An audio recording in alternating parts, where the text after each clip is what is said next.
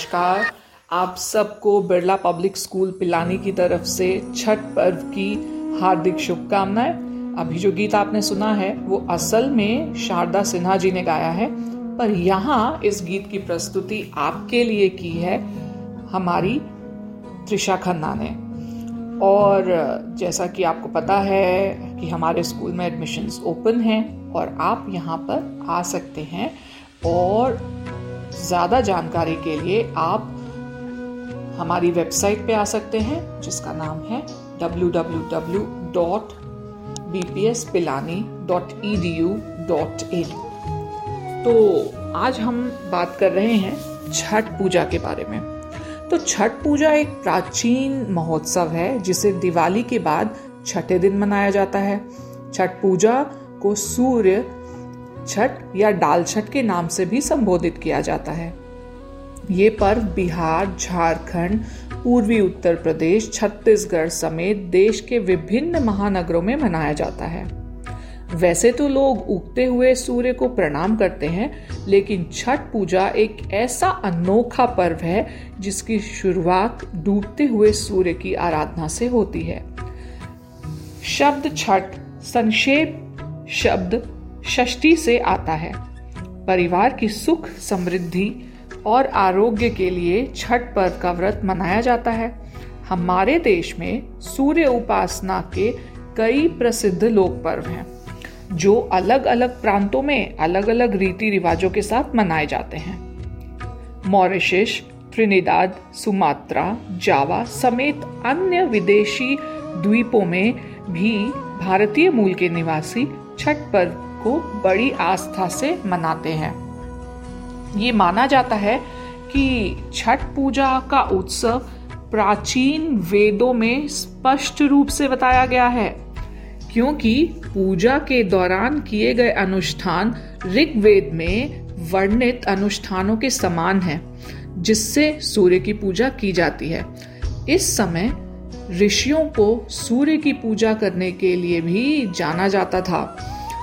ऐसा कहा जाता है कि महाभारत काल में महान ऋषि धौम्य की सलाह के बाद द्रौपदी ने पांडवों को कठिनाई से मुक्ति दिलाने के लिए छठ पूजा का सहारा लिया था।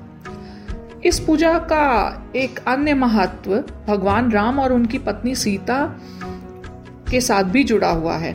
कहा जाता है कि भगवान राम और सीता ने उपवास किया था और 14 साल के निर्वासन के बाद शुक्ल पक्ष के कार्तिक के महीने में सूर्य देव की आराधना की थी। तब से छठ पूजा का महत्व है और हिंदू इसे बड़े उत्साह के साथ मनाते हैं। इस पर्व का धार्मिक ही नहीं बल्कि वैज्ञानिक महत्व भी है। बिल्कुल, वैज्ञानिक महत्व भी है। इसे जोड़ा जाता है प्रिज्म थ्योरी से। तर्क है कि मानव शरीर में रंगों का संतुलन बिगड़ने से कई तरह के रोग होने का खतरा होता है। ऐसे में सुबह के समय सूर्य को आर्घ्य देने से शरीर पर पड़ने वाले प्रकाश के रंगों का संतुलन बना रहता है। सूर्य के प्रकाश और इस पर रंगों के प्रभाव से शरीर में रोग प्रतिरोधक क्षमता बढ़ती है और विटामिन डी भी मिलता है। पाचन तंत्र, शरीर की ऊर्जा पर भी प्रभाव है इसका। विज्ञान की दृष्टि से देखें तो दीपावली के बाद सूर्य का पृथ्वी पर ताप कम पहुंचता है, इसलिए व्रत के साथ सूर्य के ताप से ऊर्जा का संचार होता है। इसके साथ ठंड के मौसम के आने से शरीर में कई तरह के परिवर्तन होते हैं, खास तौर पर पाचन तंत्र इन परिवर्तनों से बहुत प्रभावित होता है। छठ पर्व का 36 घंटों का उपवास शरीर के लिए बहुत लाभदायक होता है, जिसको हम आजकल की भाषा में डिटॉक्सिफिकेशन भी कहते हैं। छठ प्रकृति की पूजा है, इसलिए इसको नदियों, तालाबों और जलाशयों के किनारे मनाया जाता है। इस पर्व में प्रसाद के रूप में फल और गेहूं से बनाई गई मिठाई का प्रयोग होता है, जिसे हम ठेकुआ भी कहते हैं।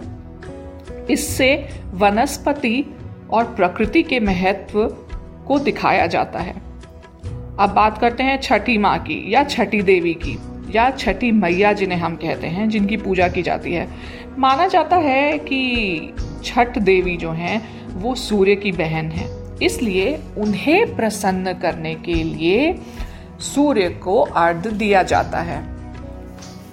ज्योतिष शास्त्र में सूर्य को सभी ग्रहों का अधिपति भी माना गया है। इस लिहाज से सभी ग्रहों को प्रसन्न करने की बजाय यदि केवल सूर्य की प्रार्थना कर ली जाए तो हमें बहुत सारे ज्योतिष लाभ भी हो सकते हैं। तो कैसे लगे तुम्हें ये तथ्य? अगर पसंद आए हों तो क्वेश्चन के लिए तैयार हो जाओ। बिल्कुल। तो आज का हमारा प्रश्न है, हमारे कौन से वेद में छठ पूजा का वर्णन किया गया है? जल्दी जल्दी अपने जवाब हमें दिए गए लिंक पे भेज दो ताकि हम तुम्हारी पिक्चर्स अपलोड कर सके तुम्हारे नाम के साथ हमारे फेसबुक, इंस्टाग्राम और ट्विटर हैंडल पे। तब तक के लिए बाय बाय। मिलते रहेंगे इस सफर में।